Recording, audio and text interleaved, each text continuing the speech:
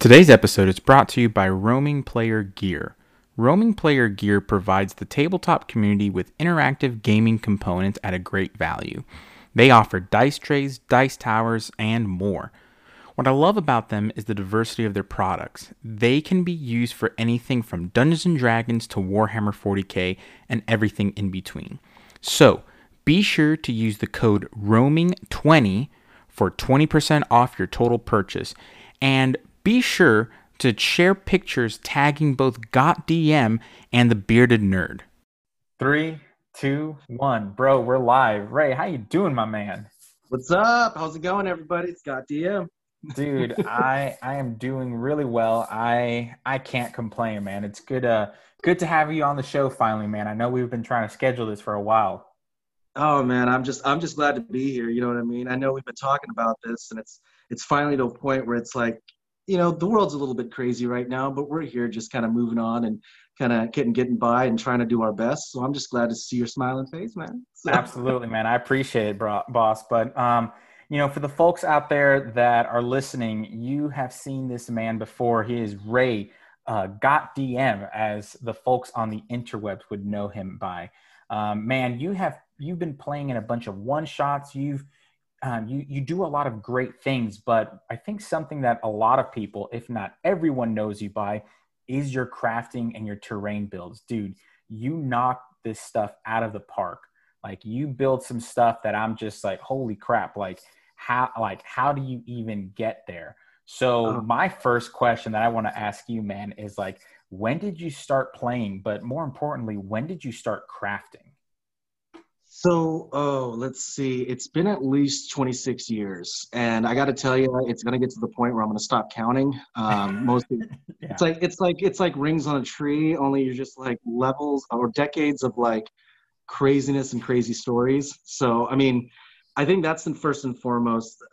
It's been a very long time. I had my first start since in first edition, and I kind of teetered on to second edition and kind of trailed on from there. Mm-hmm. But the crafting side, let's see. I was playing D&D for at least a year before we started crafting, and I started off as a crafter because I was doing stuff for like Warhammer, Mm. Fantasy Battles. Yeah, so I mean, we Yep. were always building, forests, trees, and stuff. And when I say forests and trees, only by definition, because it definitely didn't look like a tree. Hey, it happens, bro. Yeah, yeah. I think that's what it was. Is that at the end when we first started, I was telling this on an interview I was in where I was like, I took a styrofoam piece, I Mm-hmm. spray painted it with brown, and knew that we didn't know that the paint was going to melt the foam. It did, and then we just took like evergreen bushes we had outside and Uh-huh. just jabbed them into the styrofoam and called it a forest. So it wasn't like, you know what I mean? It wasn't like these illustrious things we were adding Yeah. texture and that took time. You So. kind of, everyone starts somewhere, man. And it's like, you kind of paved the way for crafters because you just did what you thought, right? You know, back in first and second edition, man, it was, it was all that miniature wargaming. So the miniature Mhm. wargaming terrain out there was, and correct me if I'm wrong, man, it was mostly for, which again, it could be used for like, Warhammer. It could be used Mhm. for D&D, but a lot of it was like replica, um, you know, modern Trains. yeah, it Yeah, was, trains. and Oh my gosh. it wasn't really at scale in some, or No. some companies weren't making the scales. I would even say there weren't a lot of companies because even the minis were very, very, very limited. I mean, you had some of them that were well known. It's like the pewter pieces you got from D&D, Yep. but I would say even then, from building terrain, I started off in the mid '90s where, I mean, let's call it what it is. There wasn't a lot of resources to how to build terrain specifically for D&D. Yeah. You know what I mean? Like it was, you had some miniature war games and you had people that were doing like Napoleon style. So Yep. building houses or building things that had intricate little details was great. But if you were like, how to build a dragon lair, nothing. Nothing. Yeah. Or what is a boulette or whatever, you know what I mean? Like any reference to their layers or how did that work? There Yep. just wasn't anything other than what you were willing to find yourself, which wasn't a lot. Yeah, So and you bring up a good point too. Like, you're talking early mid '90s as well, where the whole, if I would even say for most people, depending on the region in the world or in the country that you're living in, man, you may have had a little bit of that, shockwave from the satanic panic. So there definitely wasn't oh anything yeah. out there saying, hey, how do I build a dragon's lair for Dungeons and Dragons? There really wasn't a lot of that. There really, No. and I think I would even go to say that if there was that information, it would be few and far between because one, you'd have to travel to a comic book shop or a game store to talk to your friends or to folks at, patrons of that location who would frequent that location, right? And that it would be that knowledge share where they would come together, say, hey, look, this is what I built. If they even built it, because again, we're assuming that they were building stuff on their own. But getting that information, getting that intel is, it's hella hard to say to say the least. Yeah, I I mean, can only I imagine. was reminding a couple of my friends the other day. I was telling them, I mean, like we would read White Dwarf magazine, and in the back of the magazine, it would show you examples on how to make terrain. And I mean, I think that was like a lot of different people's first foray into like how to make ruins because they would tell you to get like the Warhammer kits, break up the styrofoam, you know what I mean, and then put paint Okay. on it and show you how to dry brush it, but it wasn't this like, oh, this is going to have a swinging door or this is having an LED attached to it. I mean, it was really bare bones. I Yeah. remember the first bushes I made was using like a green scowl pad. You know what I mean? Like Okay. that's yeah, yeah. So, but the other point I wanted to make was that you're right. You would go to your friendly local gaming center, and there'd probably be, or shop, and there'd probably be one or two people that knew how to make terrain, and Hmm. they either proliferated that information or the game store was wise enough to have them commissioned to build things and make it available for them in the store. Yeah. It was really cool to see that. Or you just did what a lot of us did was try to see if there was a Warhammer game, and after they got done, we would ask to see if we could borrow their terrain. So True. That's very true. And it's one of the, and that's just normal though. That was normal yeah, back in the day. yeah, Yeah, I yeah. know. I remember. I mean, I, I think everyone did this at one point. Legos were the go-to if you didn't have anything, because Oh, you know, yeah, at least like as kids, yeah. um, at least my friends or my friend group, we were playing quote unquote Dungeons and Dragons. It was a hodgepodge of different Mhm. shit, pardon the language for the folks listening, but it really was. It was a hodgepodge of stuff, and we rolled some dice, but we used Legos for terrain. We used, Yeah, if we didn't have any type of like fantasy miniatures, I mean, yeah. we used green plastic army soldiers and Oh, all. We used all that. We used whatever we could. I mean, yeah. I mean, it was dope. I got to tell you, the first official board we used, and this was again back in school. We didn't do a lot of visual representation. A lot of theater of the mind. Hmm. We played in the ditch and had one set of dice for 11 players. So I already was DMing large groups to begin with, just because we had so many friends that wanted to play D&D. But even when we went to a visual representation, I remember this day like it was yesterday. We took graph paper, Hmm. we taped it to a big giant plywood, and then we took like those old style like clear like glass acrylic pieces and just Yeah. plastered that on top of it so we could use a grease pencil to draw our maps. Oh. Yeah, yeah. And it wasn't until I was sick and tired of wiping away the grease pencil from the lid that I was like, there's got to be a better way to do this. Hmm. And I went to my game. I was playing Warhammer already. So I was like, what if we just, and I would put terrain on top of the grid. And at that point, we were just like, okay, now we just need to build it. You know what I mean? So it Yeah. was, yeah, it was really cool. I know at one time we had lots of players playing D&D. I think that's having DM for large groups. But I think the most important part was when we were crafting things, I always had the people to give me feedback because I always built for my players. Yeah, for You sure. know? Yeah, I thought And that so, was and that's all. And you mentioned that you've had that player feedback, which is awesome because the more feedback, the better. And you also mentioned that you had large groups and you've been pretty much DMing. Yeah. Have you been kind of the eternal DM in your group, or? I would say out of my years of experience, I've only been a player now. I'm going to say maybe a total of 9, 10 hours now total. I mean, as a What? player. Yeah, yeah. I haven't been a player for a very long time, but as a DM, I'm a forever DM, and I'm actually one of the people that are first to admit, at least, I love being a forever DM. Like Yeah, I I hear that. get me behind a DM screen at any time. Like if you want to run an impromptu game, like that's what excites me.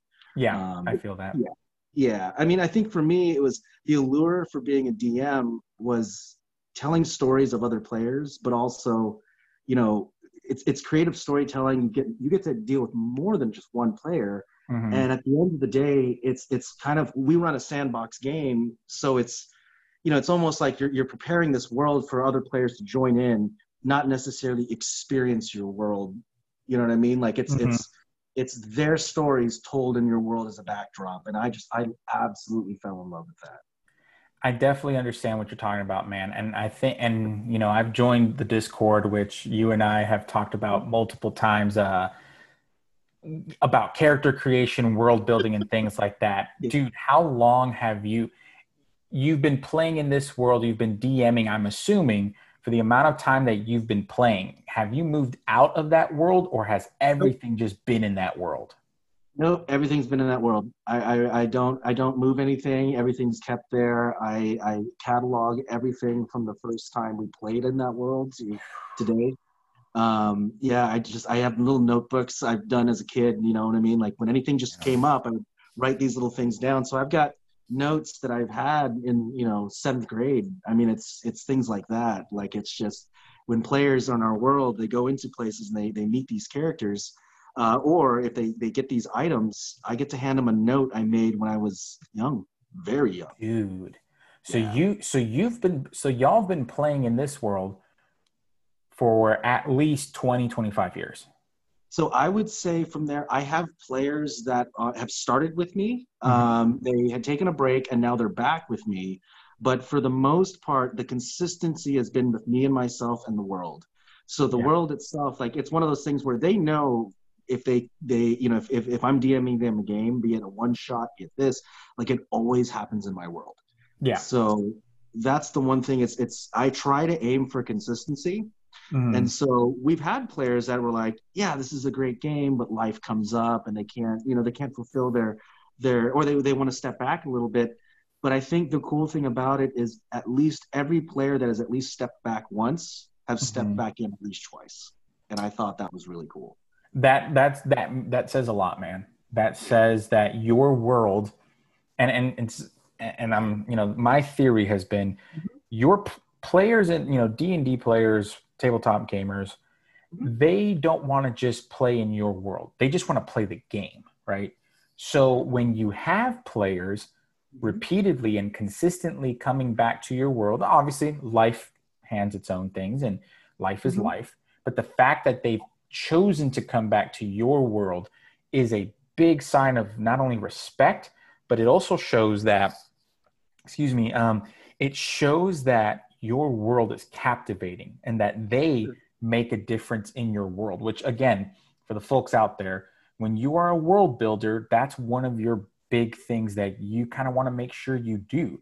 You want to make sure that your players, whoever they may be, is able to interact in your world, but is also able to impact your world and take a little bit of ownership in that.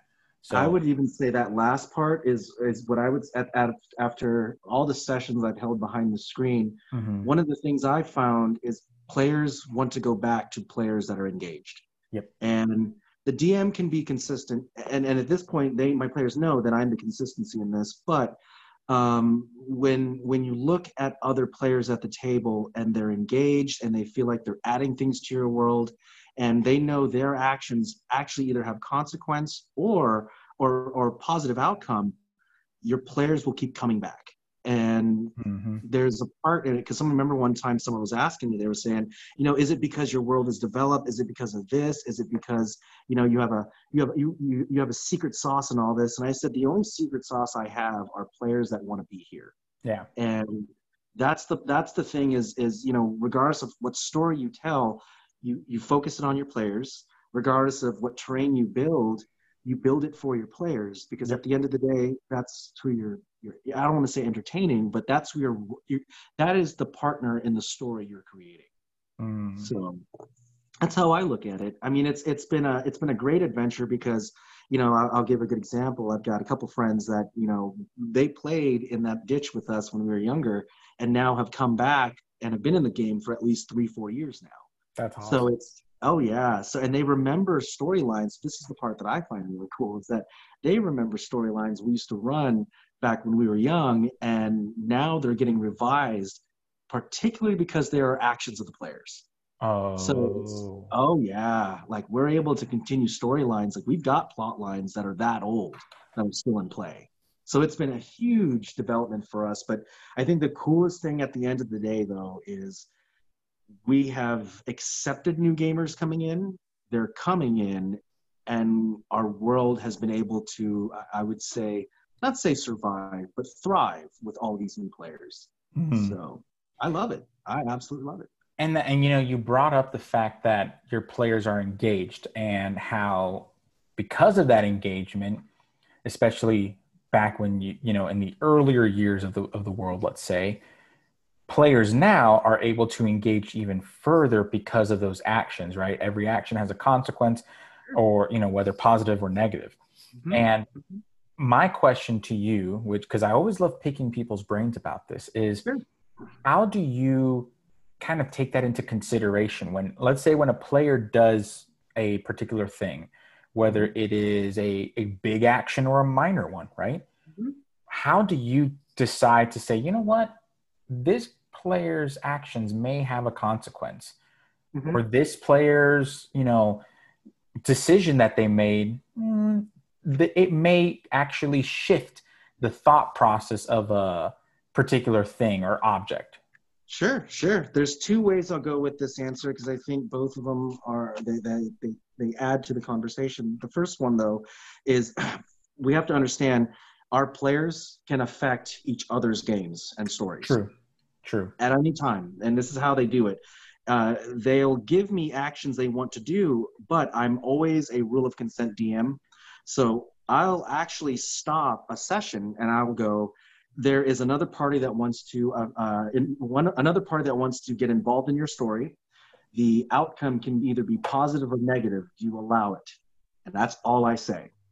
And so now the players have to consider, they're going, okay, who's here or who would have interest in this? But again, if the groups were always trying to, for the lack of a better term, screw each other over, then no one would accept these interruptions. For sure. But the fact of the matter is you do have players that are trying to help one another, and they won't have the ability to interject or evolve that without the rule of consent. I think that's one of the most important things. But it's really cool to say that because once you do it, it's like I don't want to get too belabored in stories, but I will say it's an amazing thing when you're at bleak standing. You think you're going to get overcome by this big bad evil monster, and the life saving grace in this is another group comes in and they choose to also fight with you. And what That's that cool. means, yeah, what that means is I've probably told the group, hey, please be on standby because I'm going to make a phone call. And if the group accepts, your entire group is in this game. And I've got players that go, how are you able to do this? We make the call. All of a sudden, our game goes from 10 players to 15. And here comes a Dang. new group. Oh, yeah, we've done that. But I think the other part, and I think the other one is the more interesting answer, and it's this. I don't tell them. I don't tell them that their actions will have a butterfly effect. They know that.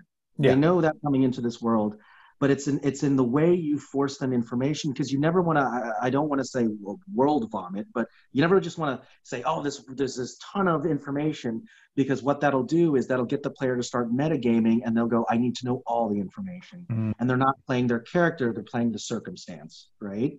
yeah. So what we try to do in that perspective, or at least me as a DM, what I like to try to do is I'll only feed them information or the answers of consequence in the session that they're in. Because it's just like us, when things happen real world, we don't know that if like hypothetically saying, like if I said, you know, hey, I'm not going to plant this seed and then, or plant this tree, and then all of a sudden this tree bears the most amazing fruit in the world. I don't know that. Yeah. So a player shouldn't know that, you know, if they don't answer to this specific situation, that there, how can I say this, that there will be a ripple effect. But also, I would even say this: in order to prevent any kind of railroading factor, don't have an answer ready. Never have an Mm. answer ready. In fact, if the player says, you know, did my action have a negative consequence for the other group, they'll never know, and that's the most important point. Those are extremely wise words because it's like real life. We all have free will, so to speak, and a decision that I make today, right, may positive or negative, negatively affect me in the future. I don't know. And the same thing, I've noticed that a lot of great games that have longevity, but also have Mm-hmm. consistency, and the most important, have depth, are the ones Yeah, that take the game and they honestly bring the elements of real life. Like you sure. said, if your player, if it, when you make that phone call Mm-hmm. and your players say, we want to help this group, we want to fight alongside them, whatever it may be, Mm-hmm. they don't know what those consequences will be, but they chose as a group to go and fight alongside allies or fight alongside friends or whatever the case may be. Yeah, And absolutely, I think that's a absolutely. really cool. Yeah, we had a situation. I mean, I don't want to take too much time, so I'll keep it short. But No, you're good. We have all the time, brother. oh, sweet. Yeah, we had a situation where the players were fighting a very big, I mean, a very difficult monster, Hmm. and they thought they were about to TPK. And you know, we're at last slots, spell slots. We're at dire hit Ooh. points, no healing potions. They're backed up against a wall. They go to a sewer, and before they're looking at the sewer, I go, "There's another group that wants to intervene. Do you allow them? Yes or no?" And they had to think. They were like, we don't know what to do. Like, if this is either going to be TPK or we're going to give it one last shot. They accept it, and I give them this piece of paper because it says that we had a group of 13 players, basically say, we're here to help you and get you out of this. And so what happens is they agree to it. The sewer opens up. These 13 players start coming out, and they're just like, get in here. And that's how they get out of this predicament, and they all safely escape. You know what I mean? Like, it's Wow. this, oh yeah. And after that, they were just like, the players were looking at each other because it was the first time another group wanted to intervene. So you had a group of players that had, you know, for the most part, played just traditional D&D, Hmm. and they were like, I don't know what this metric is, but it just saved our ass. And Yeah, I'm for just, sure. oh yeah. And I just looked at him. I said, this is what this kingdom wanted to do to help you out. They wrote it down and told me this is, and if this happens, please do this. And you guys accepted. Now, if they had not accepted it, I don't know what would have happened. And I think that's the other part about realism here is you never give them that answer. For sure. But oh You, yeah, you yeah, keep that ace yeah, close to your chest, like yeah, always. yeah. Like, It's suspension of disbelief. You know, you don't want to gamify it too much. But on the other hand, to that, there's magic happening when it's the players truly believe and know that they can affect your world. You know, and I absolutely. think Because that's they can, though. That's the yeah, thing. They oh yeah, can. yeah, oh yeah, I oh am of yeah, the thought, I am of the philosophy, so to speak, that anything a player does in the world can affect. So, yeah. along those notes, my original group, they had created, they was their first time playing, Mm-hmm. and they didn't really know what they wanted to do or be. So they, kind of created characters that they wanted and thought were cool. Mm-hmm. They go, and we've been, at this time, we've been playing for about 2 years consistently, like, Mm-hmm. either every week or bi-weekly, just consistently playing. And it got to a place where in my home world, or the home brew world of Ecopia, Mm. they came into this town of Garceau. As you can tell by the name, it's very French. It's kind of that French European. And again, part of that continent is very Western European in nature, with a lot of like Athenian Greek influence in the sense of like their philosophy. And the players actually rose against what actually turned out to be the overlord of Garceau, because they were a vampire lord in disguise. They had basically not only infiltrated but kind of sought out asylum and became a leader and a politician and all this other interesting stuff to really hide from another vampire lord that in the hierarchy was, stronger, wittier, all that stuff, right? And they dethroned that area, or they removed this person from power. Now, there was a break. There was about 6 months to a year break, just because we all work crazy hours at the same company. So although we would play and we would do all these great things, what would happen is that it was like, okay, let's just kind of do a bit of a start, start over, which was great because they didn't know that the decisions that they made had ripple effects until later on. One of the quests was like, hey, you are these adventurers that we're hiring, to look at, to investigate something that went on in the city of Garceau. These people, these random people just dethroned. And I remember the look, they all looked at each other and said, holy crap. We are now investigating ourselves. And I actually made them role play the two different groups of saying, okay, so it was almost like they were playing chess with one another. Nice. And that's the beauty of long-term games, is that we're able to kind of, and again, I say long-term kind of loosely because long-term could be 5 years, but in my opinion, long-term is kind of that permanent game. You're always in that world. And as a world builder, as a storyteller, everything in between. But I mean, I identify as a world builder, and at least as in my role as a dungeon master, that's why I love being a dungeon master. Kind of like you said, I would rather be behind the screen than as a player, because what I love about Dungeons and Dragons is the world building. So when you have a world that you're consistently playing in, I feel like as a world builder, that's your goal. That is your almost objective, right? That's the objective, is to be able to tell stories continuously in a world that you've built for yourself, so that, in the future, you can always, play in modules. That's fine. There's nothing wrong with that. Sure. Absolutely. I personally have a system in which I incorporate modules into my world from like a Planescape perspective, right? So, and I think that's perfect. I mean, just like you had mentioned, it's what is a homebrew DM, or how's if you're working on modules, are you at somewhat of a deficiency, or if you have a 5-year campaign versus a 20-year campaign? And I would say no, either way. You know what I mean? It's the only commonality, and with that is engagement. As long as you're engaging your players, you could write an adventure on a bar napkin. You know what I mean? Like, sure.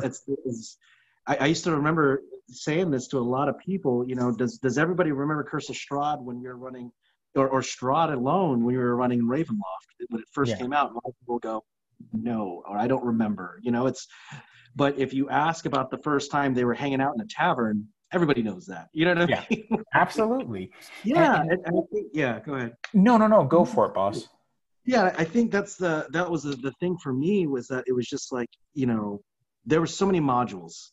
There was White Plume Mountain. You talk about some of the most inspirational Tomb of Horrors. I mean, there was a ton of stuff. And I remember one time somebody was coming up to me and they were like, oh, do you have a preference for using modules? Do you not use them at all? And I said, every module I've ever read, I may have never played it, but their fingerprint is definitely in this world somewhere. And it's because we're constantly, as world builders, I'm not saying there's not an original thought out there. I am saying that art around us tends to inspire the creator. So you're going to find things that you love, be it the hold fast of the Rohirrim, or the way that the spice reacts in Dune. You're going to find some kind of form of it. You know what I mean? And I think, though, that's where the creator comes in, because it's in that way they implement those changes. You can have a lot of commonalities. It's just the way how you tell the story. And you brought up something really, really important that, the people in the back need to hear, as they say, that art inspires one another. Yeah. So anything that you've done in your game or you said in your game, just like in Mhm. my game, may have come from other places. And it's not that we've stolen it or anything like that. No, it is, it, when you actually admire something, and again, you mentioned Dune, you mentioned Lord of the Rings, two great stories, Yeah. to be Yeah. honest with you. So two of the, I would highly recommend, those are probably two of the best books that you can read from not only a story perspective, but from a world building perspective, Oh yeah. to see how the authors created those mythos, right? And Mhm. that setting. It's something that I know I've done before. I've, in my, DM notes, my little DM binder, so to speak, the Mhm. elves in my world are very similar to that of Middle Earth. Oh They, sure. because that's what inspired me.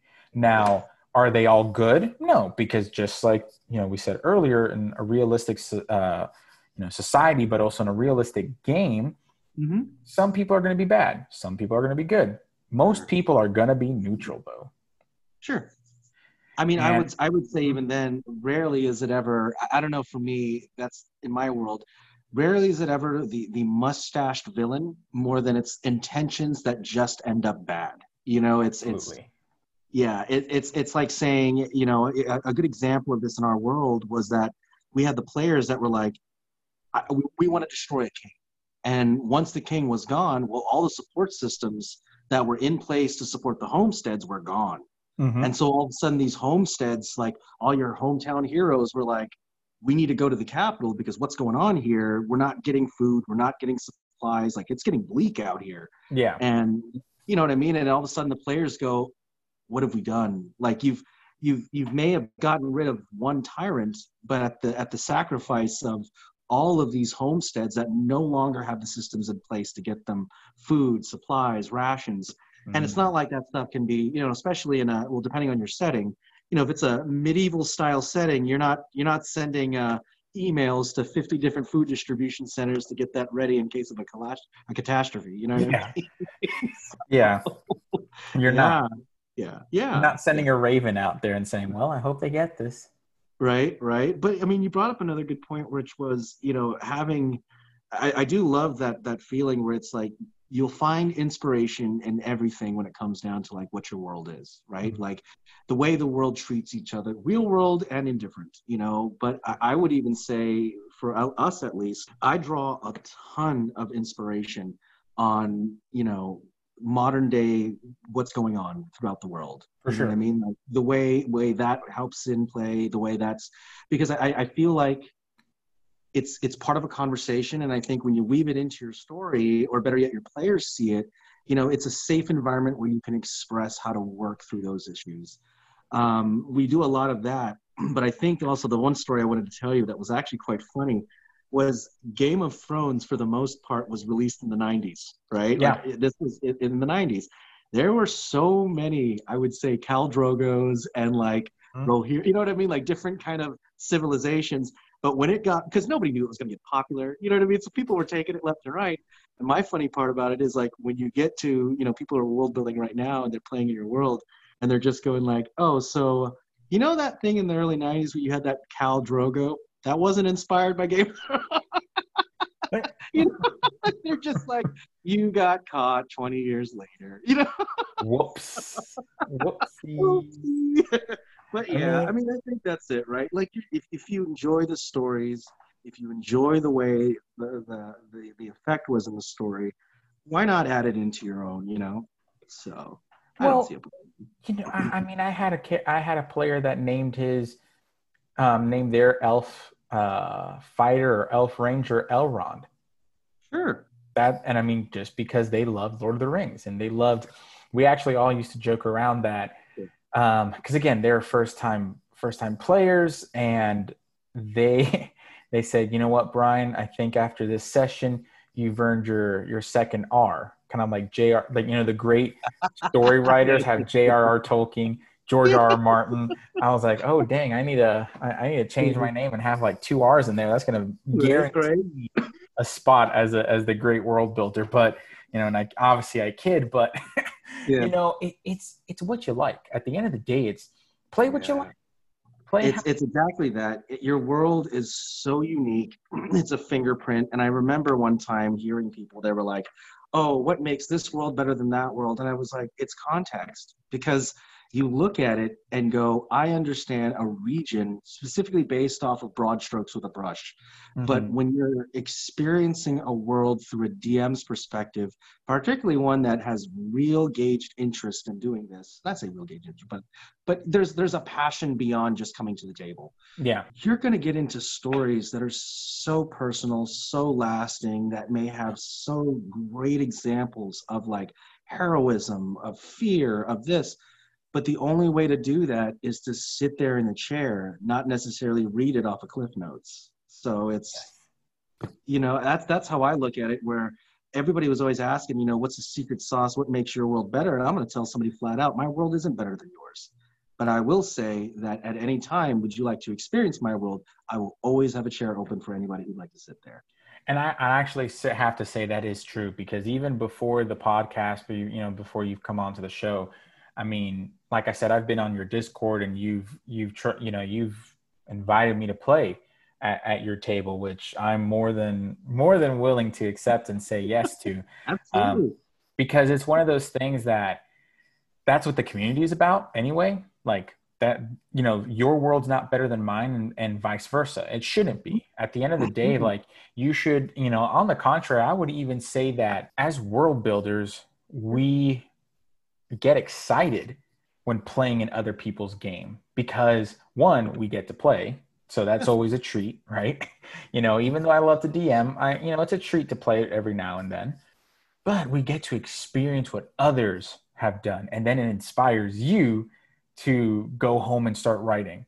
You know what I mean? Like I know for myself, like when I played in a couple of homebrew campaigns. One actually, when I first started playing fifth edition, actually that's how it got me back into fifth edition, into Dungeons and Dragons, because I played in a homebrew.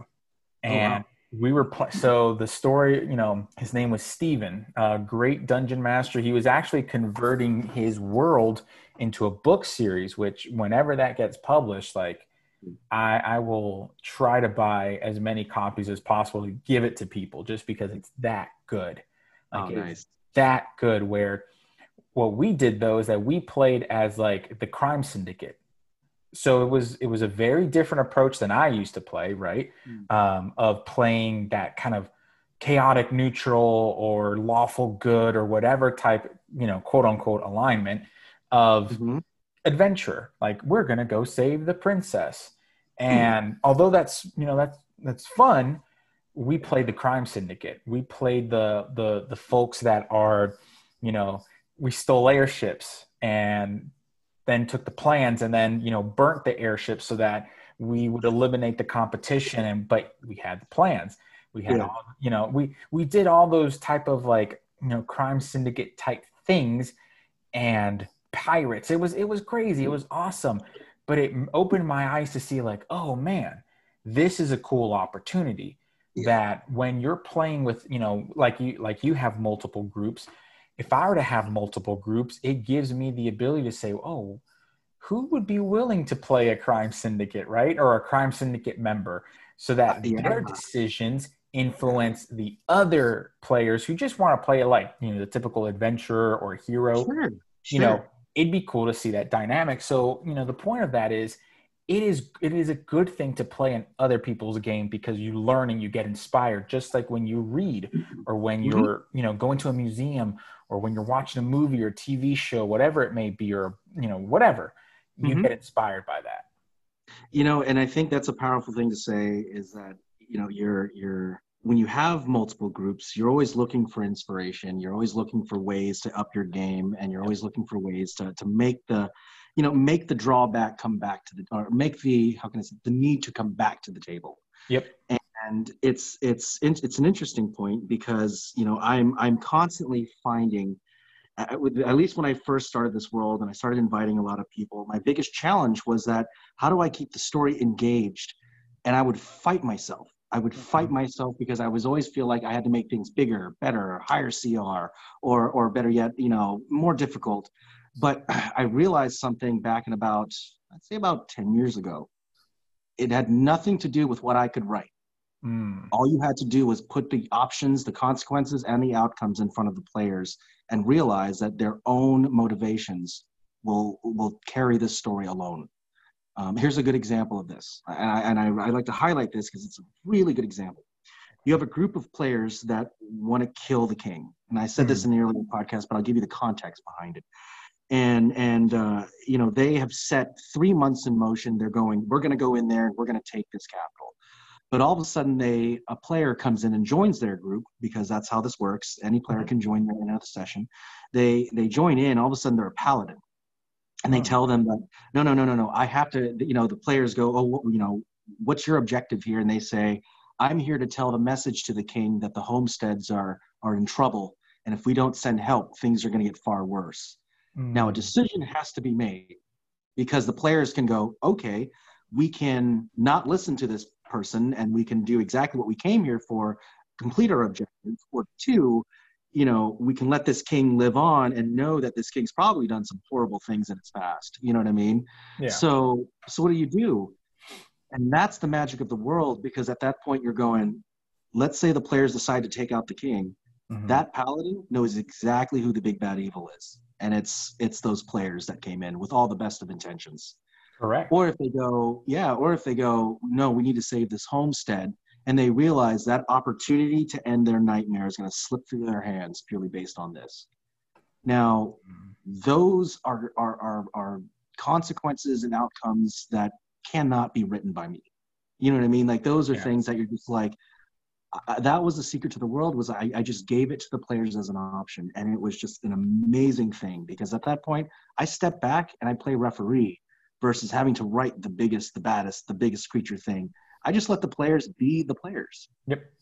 They interact. They naturally interact with one another and interact with not only the world, but with the dilemma that is at hand, right? There's in that, with that context, with that example that you've provided, they can either kill the king and do what they think is right by them, right? It is the kind of the quintessential, let's overthrow this person.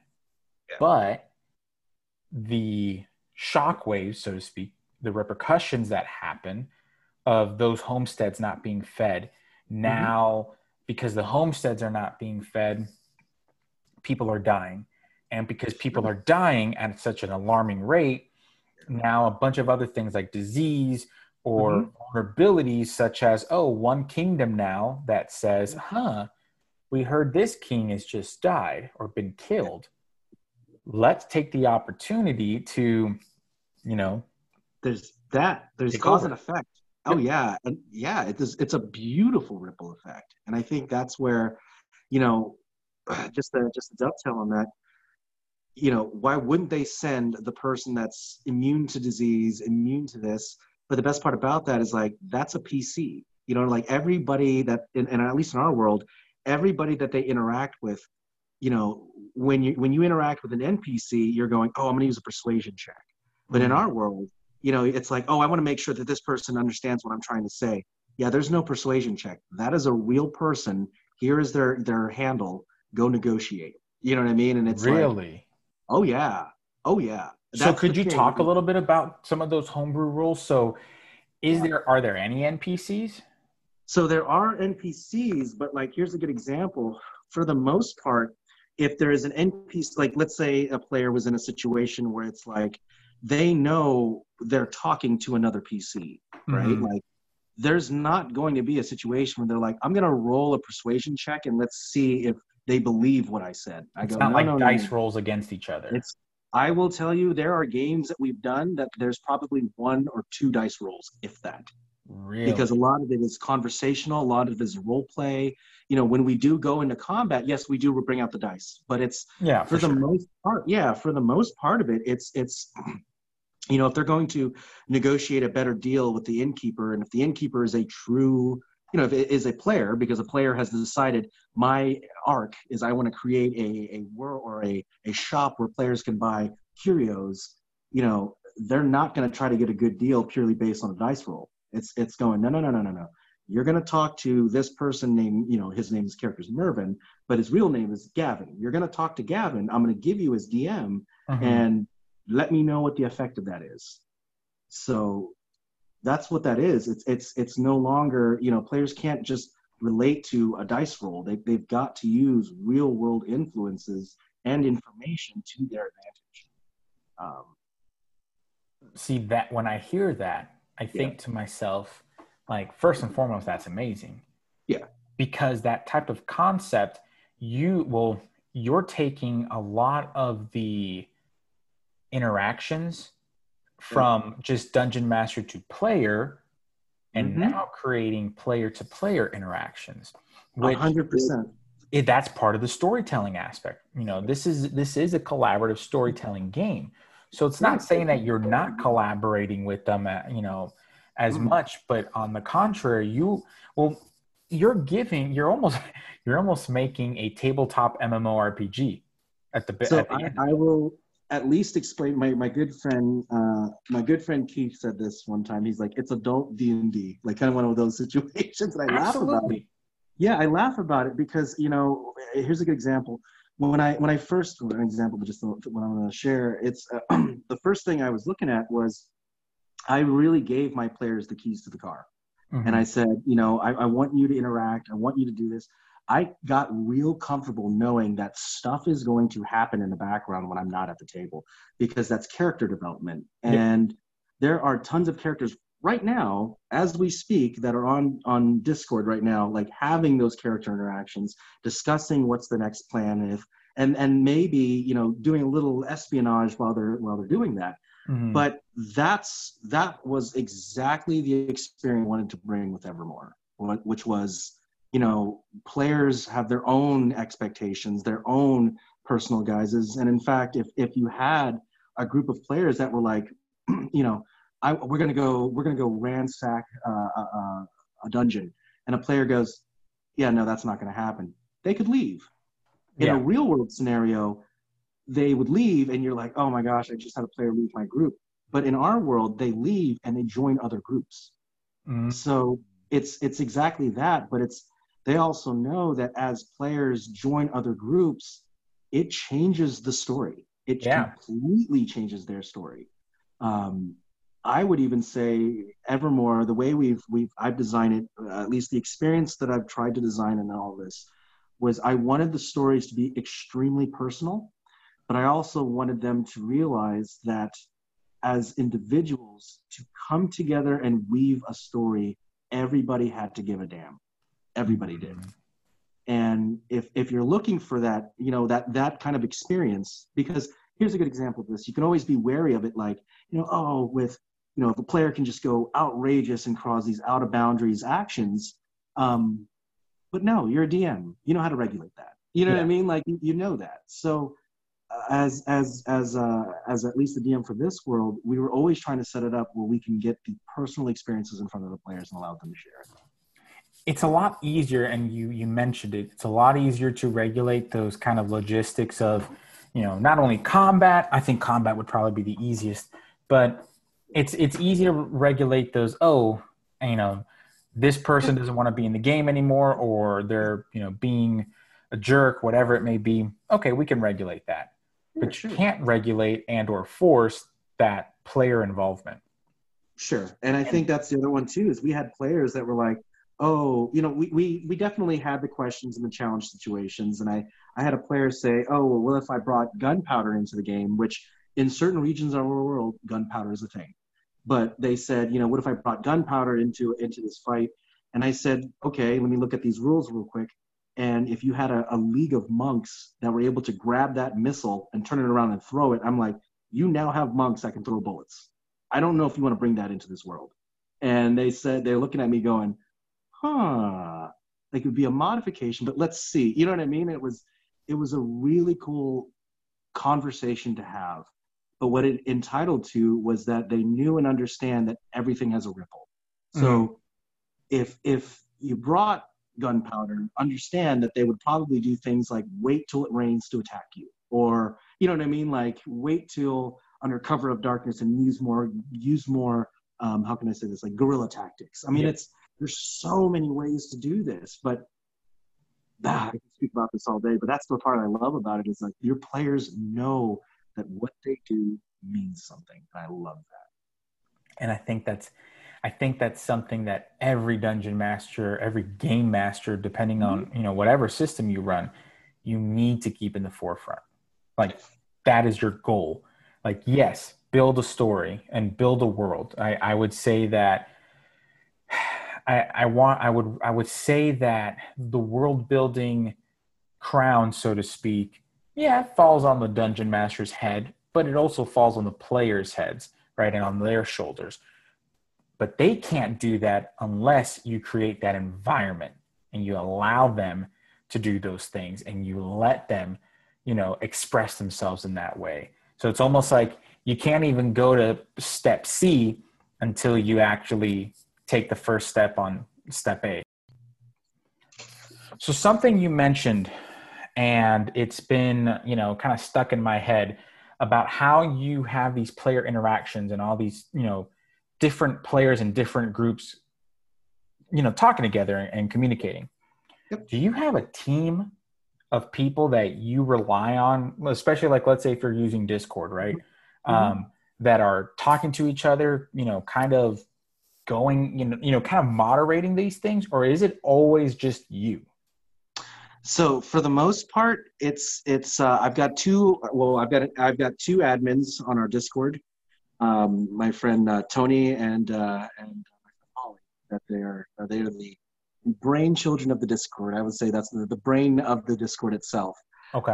But I would say from a checking things and all this other stuff. The other part about this is I do read it. But I would even say beyond that, the players keep each other in check.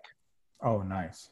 Because here's the deal, when you have 20, 30, 40, hell, even 100 players involved in this thing, everybody's invested. And what's to prevent all out war? Well, the fact of the matter is if somebody goes off tangent, there are 99 other people in that room that are going to make sure that this doesn't go out of weirdness. You know what I mean? Sure. It's exactly that. The way at least the way I was always hoping this interaction would be is that the players can always play to their interests. I guess that's the best way to do it. If they wanted to run around and do craziness for 3.5 hours, let them do it. If they wanted to be professional assassins, sure. But the minute those actions started to affect other PCs in game, the world would always react in kind. So you said, or we had a little bit of technical difficulties, y'all. So you said that you have basically like an admin team, a duo, Yes. who they really do a great job with running your Discord, which for the folks out there, that if you're going to have a long-term game like this and a big game like Discord, any of that type of communication stuff is going to be key. But you're really I think the most important thing is that you have player accountability. And that player accountability is really important when you're trying to have a cohesive world. Mm-hmm. Mm-hmm. I mean, there's that aspect of it entirely. You know what I mean? Like everybody wants to make sure that it is a place they'd like to come back to. So the other part about this too is that like you really have to be on point to stomp out metagame. I think that's the thing that you have to go in there, because that's what breaks the suspension of disbelief. The whole suspension of disbelief. So it's that. But I think secondarily that if you have players that are going, they're going to police it themselves. They want to make the place enjoyable. If another player goes rogue, the world always reacts. Yes. So, because we've had it where we just got over a 3-year in real life world war. Well, not world war, but like a player-to-player war that started out. You know what I mean? We just finished it, and I'm going, wow, it's not in me anymore to run that kind of session. It beat me up, but it was a fun thing to experience that the players kept it in check. Mhm. end of the story. You know what I mean? And it's this part of the year, like we've started a how can I say this? I've really started a way where it was just trusting your players and knowing that they would create a story they'd all would want to be part of.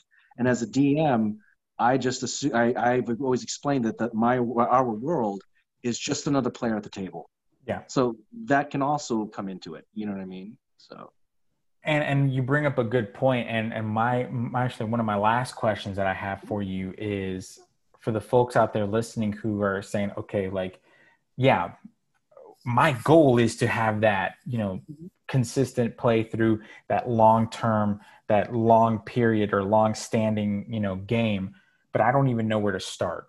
For mm, those folks out there, what would you say is something that, to keep consistent in writing or in sure, DMing, whatever that may be? sure. I would say don't aim for it. Okay. Truly, don't aim for it. And the reason why I'm saying don't aim for it, because you're going to set the biggest expectation in front of you that you have to write every massive thing. But the reality of this is let it happen organically. Mm, You have to. It's almost like it's what I've kind of told my players is that, them being in the game, they are very important to it. But I'm going to be playing this game until I can't anymore. You know what I mean? yeah. And that's when the world truly really ends, is the day I can't do this anymore. Like I'm like, all right, well, I can't play anymore. Obviously, I'm not gonna be able to run my world. But I think I would never put it where it's like I want to have a 15, 20-year campaign, because you're gonna set that expectation. But the magic happens really when it just happens. Yeah. When it Organically, just holistically. happens organically. Like it's you're looking at things, you're setting stories really well. Your players enjoy coming back to the table. And I think if I'm going to give one piece of advice how to make that happen is constantly check with your players on the type of game they want, not Mm, the type of game they need, the type of game they want. And the reason I'm saying that too is that you're not going to give them 100%, but you want to get their feedback, because it's if you're always in combat and your player's like, I really don't like combat, or if you're always heavy RP and your player's like, I really don't enjoy heavy RP. You want to do something along the lines that checks. And this is what I usually do. I do a session 0. I mm, do another session 0, like a recalibration, 6 months into the campaign. And then every year we do another calibration. Like it's nice. usually some kind of way for me to look back. And it may not be just a bold face, hey, what do you like? It may be I may switch up like a different adventure, or I may do this, or I do one shots and realize that they really like heists. So, things like that. That's how I weave the interest into the game. So And I think that's beautifully said, and I think that's fantastic because it's so simple, and I think it's just human nature and human tendencies. We tend to complicate it. We tend to overcomplicate things. When in reality, like you said, you just do it. You don't think it. It's like an Olympian that says, okay, I want, my goal is to be in the Olympics for, do this, and that. yeah. It's more of like, no, my goal is to, you know, do this thing for as long as I can and be the best at it because I absolutely love this sport or whatever it may be. And in Mm-hmm. the same thing with world building and storytelling, it's I do this thing because I love it Yeah. and I thoroughly enjoy it. So if I can do this for as long as I'm allowed to, then I'm going to do it. Yeah, I mean, even when it came down to world building, it was, world building is for the DM. Truly, Mhm. I personally believe that it's like, your players can touch the history, they can look into it, they can read it, they can Yeah, they affect can it, collaborate, so to they can speak. collaborate, but they'll never, it's like saying, it's only personal to them if they've been involved in it. But Hmm. if you have 15 years of 15, 20 plus year, whatever years of history in front of this, and the player has never been involved into it, they're not going to get, they're never going to be that interested into it For unless, sure. yeah, they've got to experience it. And Absolutely. I don't know, for me, I've always kind of, the DM I've always been involved in is that history is great, but making history is even better. Leave the stories for the books, but when you're in the game table, you want to be epic, let's set up epic. You know what I mean? That's how I've always looked at it. Dude, that's beautifully said, man. I think that's a great place to leave off. And Ray, I really thank you from the bottom of my heart being here, man. I truly respect you. You are my brother. You are my world building brother as well. Because you and I think a lot alike, man. And I love to bounce those ideas from you. But again, I'm truly honored that you're here. For the folks out there who want to follow you, man, where's the best place that they can follow you? Best place to find me is on Instagram. You can see it's under GOT or Got DM, or roamingplayergear.com. If you want to check that out, we've got our Dice Tower for sale there. And yeah, check out what we've got there. We put a lot of projects. We're going to be slowly integrating some of our crafting projects on there for everybody to enjoy. But for the most part, yeah, come check out the website. We've got a lot of stuff to go on there. So. It's really good stuff, man. And I want you to always come back whenever you want, but I'd love for you to come back and talk about some of the gear that you all are making. I mean, folks, this stuff is some good gear. And I'm not just saying it because you're here. A lot of the folks out there know that I don't say it just to say it. I truly think it is good quality stuff, and y'all are sleeping on it if you're not looking in and using this stuff, man. It is good quality. So I'd love to talk to you more about that next time you're on, man. Thank you very much. We're definitely aiming for great quality and great value. So take a look at us. We'll keep that on the webpage. And if you have any questions, one thing I explain to a lot of just anybody is that I answer 100% of my DMs. Absolutely true. Yeah, hit me up, and I'm more than welcome to have a conversation. Well, brother, I appreciate you coming on. Folks, I really appreciate you listening. If you haven't already, be sure to subscribe to the Bearded Nerd Podcast, whether it's on Apple, Spotify, Anchor, whichever platform that you're listening to this podcast. Your subscription, your reviews, especially when they're 5-star reviews, really help the channel grow. So please leave your reviews, subscribe to the podcast, be kind to one another. But as always, folks, keep gaming.